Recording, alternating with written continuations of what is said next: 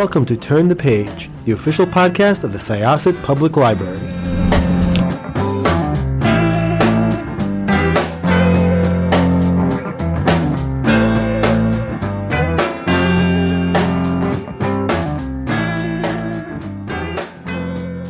Hello, and welcome to another episode of Turn the Page, the official podcast of Syosset Public Library.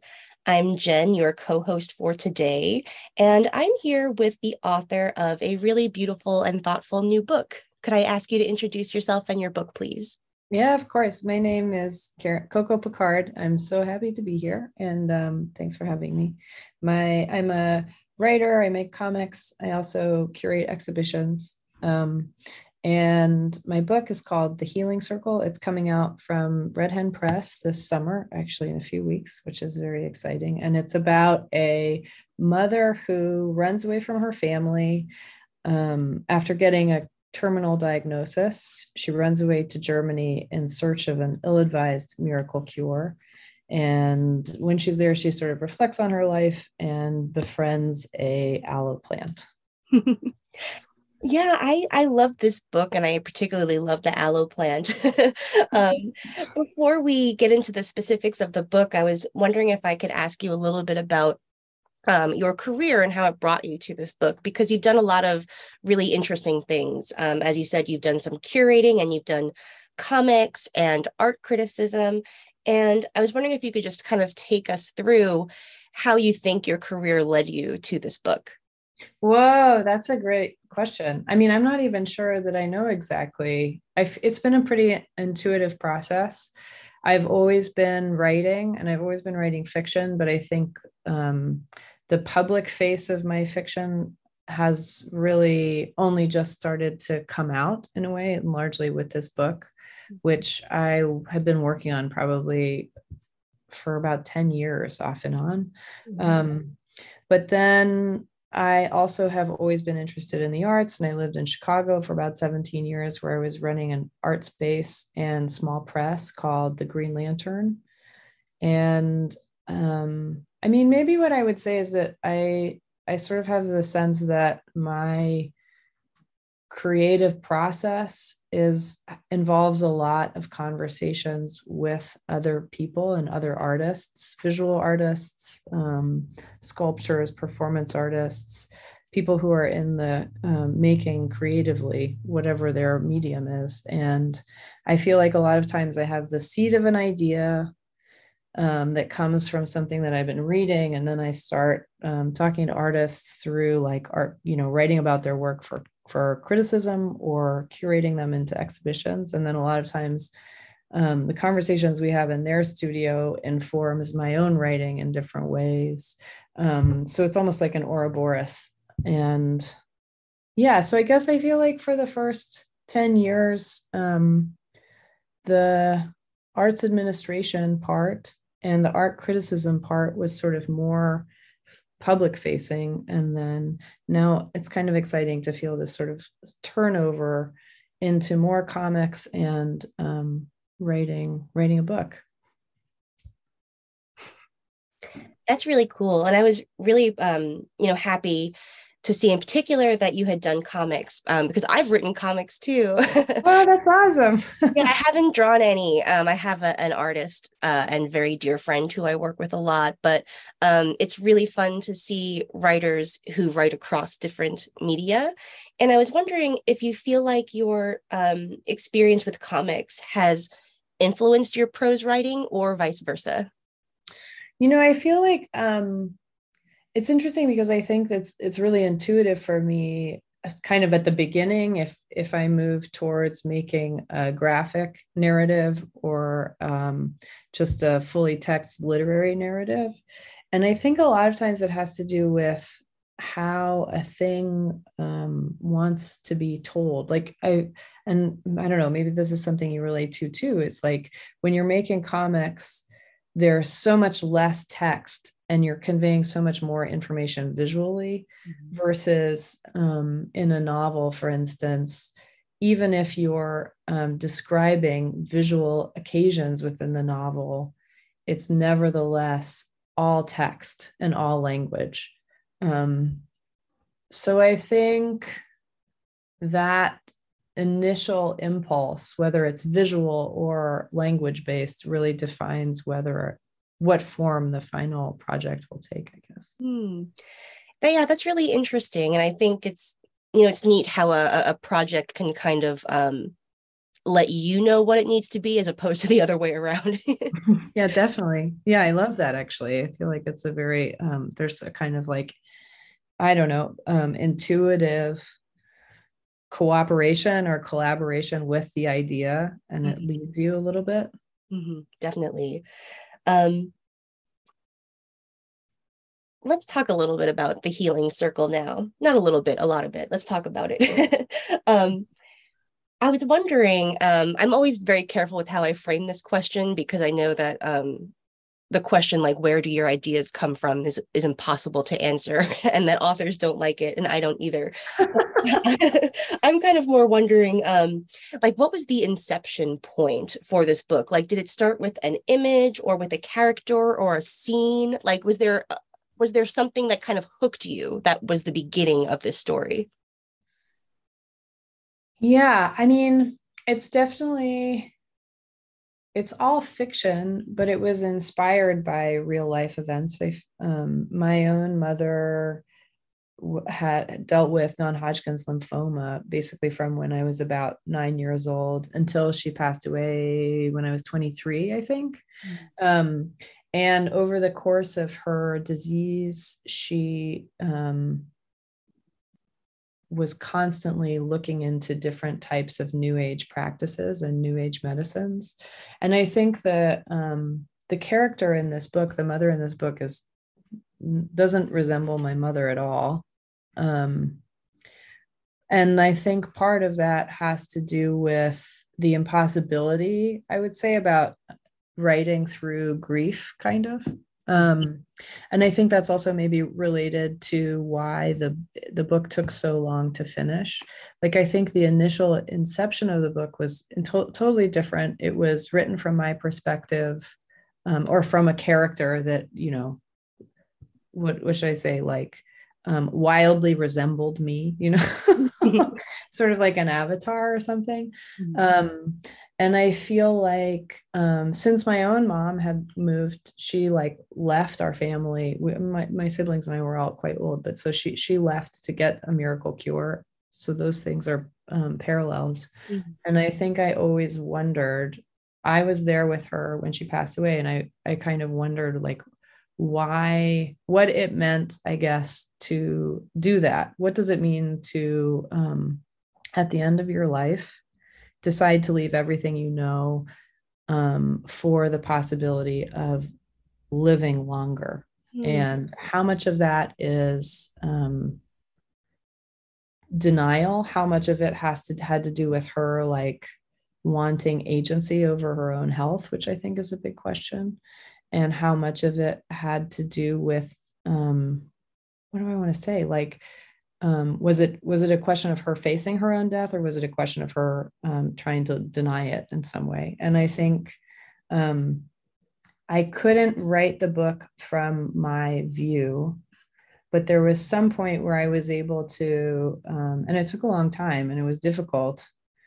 There was a certain point where I feel like I stripped away my feelings, I want to say, about the situation, and kind of stripped away the mother character so that it became more of an abstract kind of equation. And then I was like, what happens if I strip this person down and send them on this journey? And then I get to say, like, why did you do that? And I don't even know. I mean, for me, I don't think that I answered that question for myself. But I think that is the seed of the story.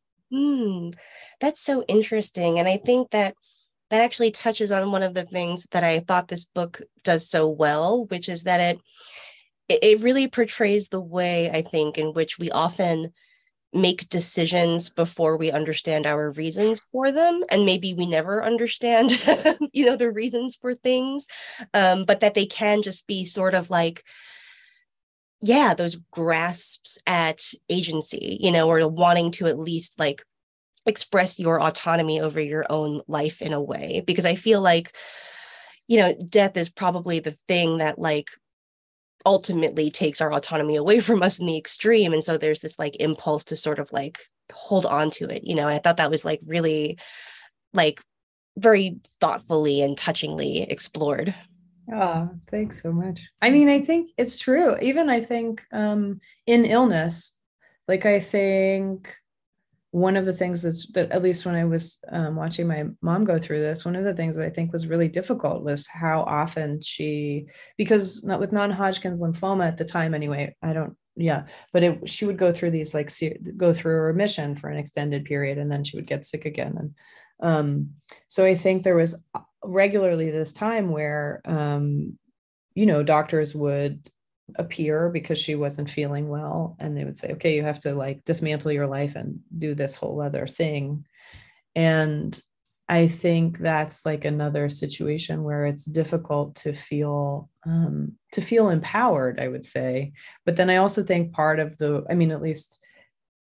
part of how one finds health is through a sense of agency. And so you're constantly balancing those impulses. Like, don't eat sugar, is like a very basic one, but it's like, don't eat sugar. Here's your special diet. This is what's going to make you feel better. But also you should go to the beach sometimes if you feel like it, Yeah. That's super interesting, because there is like, I did find the new age aspect of this really interesting, because I've always been like, I've attended like yoga studios on and off, and I've like heard all about like the wonders and magic of essential oils. And like, I sort of like, I have a deep distrust of a lot of that stuff, but also like as a 90s alternative kid, like a lot of fondness for it. And I think that kind of through in this book too. Like, new age culture is sort of like, it's very warm and cozy and inviting, but there is this like kind of dark, insidious underbelly that's kind of about like exploitation and, but you deal with all of that here in a really interesting way. Mm-hmm. That's something that I was trying to do, was to sort of, to basically make it complex. I think the industry of health, I think, is very complex. And, health insurance is complex. New age cures are complex. It's really complicated. Also, the relationship between the marketplace and health, whether it's traditional medicine or alternative medicine. I think, and I don't know that I touch on this explicitly in the book, but I also think that there's interesting questions about appropriating different traditions. What are the politics, for instance, of I feel like maybe there is something interesting about books like Eat, Pray, Love, for instance, and their portrayal of like the cis white woman going east, right, to like find fulfillment. And I think that the politics and ethics around that are very interesting, especially how it maps onto a kind of like consumerist mentality or privilege. But, at the end of the day, there's also this lingering question about what does it mean to live a fulfilled life, and how do we do it, and a healthy life, and who has access to that and why. And I think that that's something that I tried to draw into this book in some way, even though hopefully it's sort of part of the texture. Yeah, I think so. And it's a really like honest and nuanced portrayal of it, because, it really made me reflect on like the essential oils I mentioned before. Like, that you have one side that's saying like they're saying like, oh, these are, you can like cure cancer with essential oils, or like deal with your child's ADD, or like, this and that. And then the other side is like, no, this is all lies, and like it's toxic and dangerous. And that's true too. And like but somewhere in the middle is probably where the truth lies, because like, lavender essential oil like calms me down and helps me go to sleep. But like, would I make those more extreme claims? Like, no. And I think that like it's just like you refuse to either like demonize or valorize it. Like, it's just very real, Yeah, that's great. I hope so. I was wondering if we could talk a little bit about the main character and where she's coming from, where she came from. Because you talked a little bit about her, like where the character had its origins. But I'm wondering if you could talk a little bit about like how she functions in the story. I find it very interesting that she's really just referred to as mother, and I think that's part and parcel of what you were talking about before. But yeah, could you talk a little bit more about her? Yeah. I mean, I think that was also one of the things that I really love about writing for me is that once I am willing to, and sometimes it takes a while, but once I'm willing to sort of strip an idea away from like from my reality or this kind of like sometimes I feel like the reason that I immediately like am drawn to write at first is that I want to convey something authentic. And then usually I feel like that desire to be true to something bogs me down. But where I arrive once I let that impulse go somehow feels more true than where I was initially starting from. But so all of this is to say, I feel like I discovered or I learned about the mother character as I wrote her. And one of the big pieces that kind of came together for me, it was I had learned about this town in Argentina called La Cumbrecita, and it was founded by German expats who sort of recreated like a German town. So it's almost like they grafted their traditions onto this place. And it was significant in and around World War II, both because there were Germans who stayed there who couldn't go back or didn't want to go back or they didn't want to fight.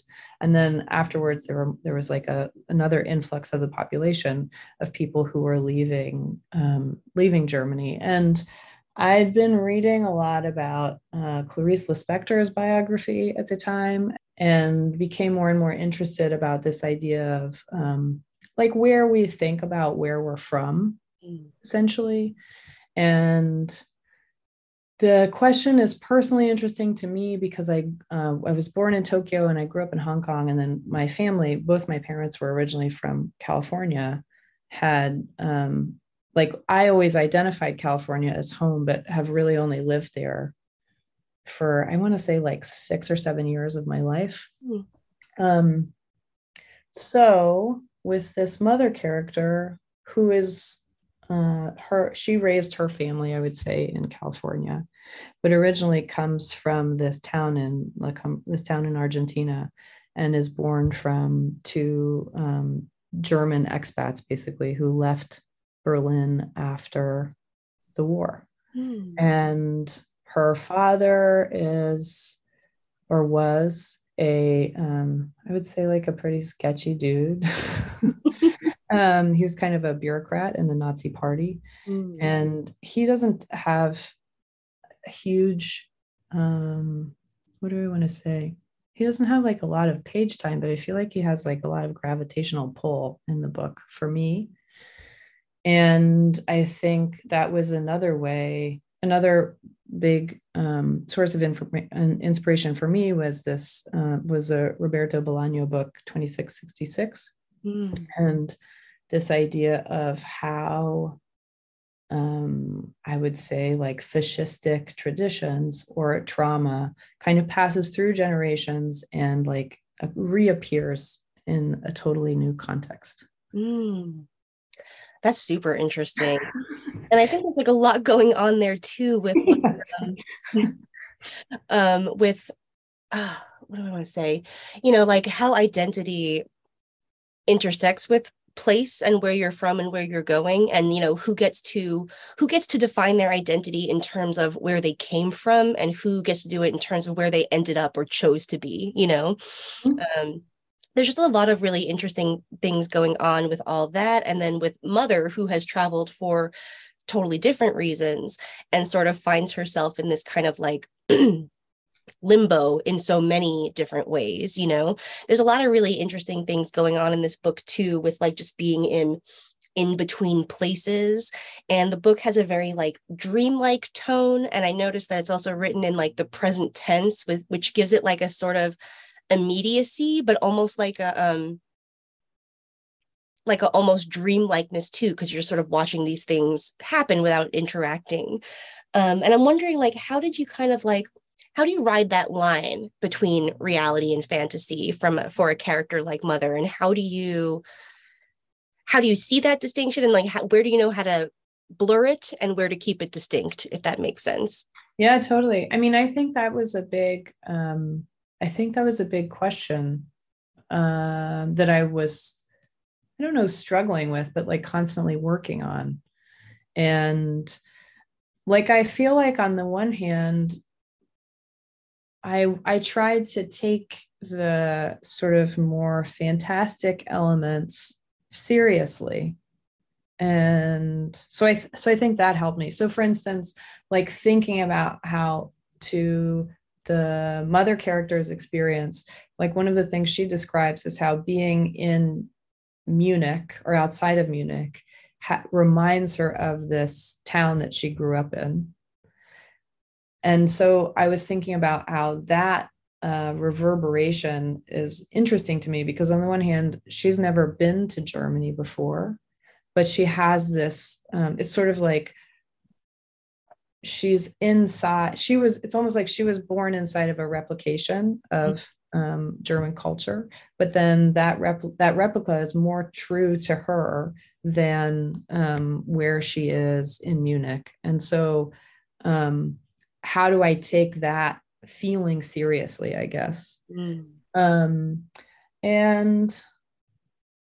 And then I feel like another part that for me is really important is how do you try and make what do I want to say? It's like, I guess I constantly thought about and think about how you make the reader feel welcome within the book. Mm-hmm. And I think that that's like another element where I relied on outside readers and friends often to help me find those lines, because I feel like, for instance, if I went too far into sort of fantastic or surreal mode that wasn't consistent, then that would often be the point where the reader would get lost or kicked out or wouldn't feel taken care of.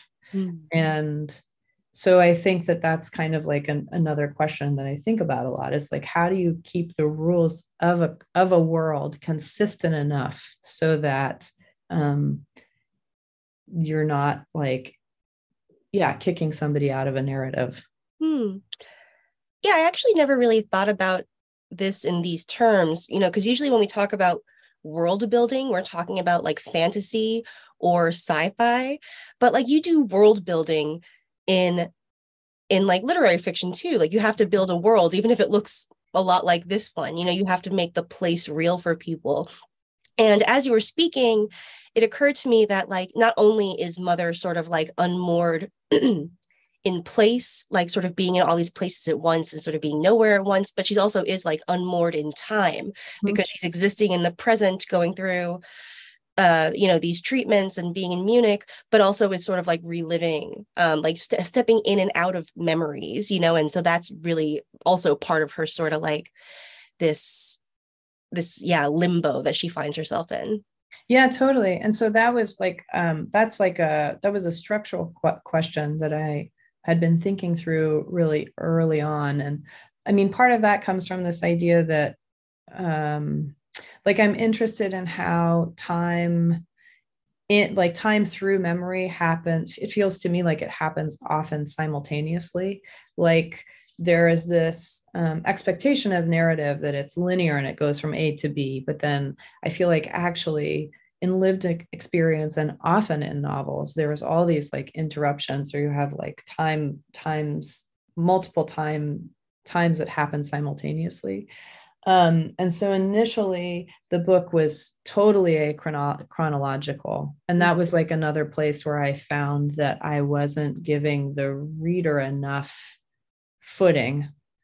And one of the things that I realized is that if I keep the fictive, even though the whole book is in the present tense, if I keep the fictive present, which is like the frame story of the Mother character in a hospital bed, looking out the window, and as her health is failing. And I feel like as long as that is chronological or linear, then I had a lot more room to interrupt that with these other scenes that kind of happen at different stages in her life.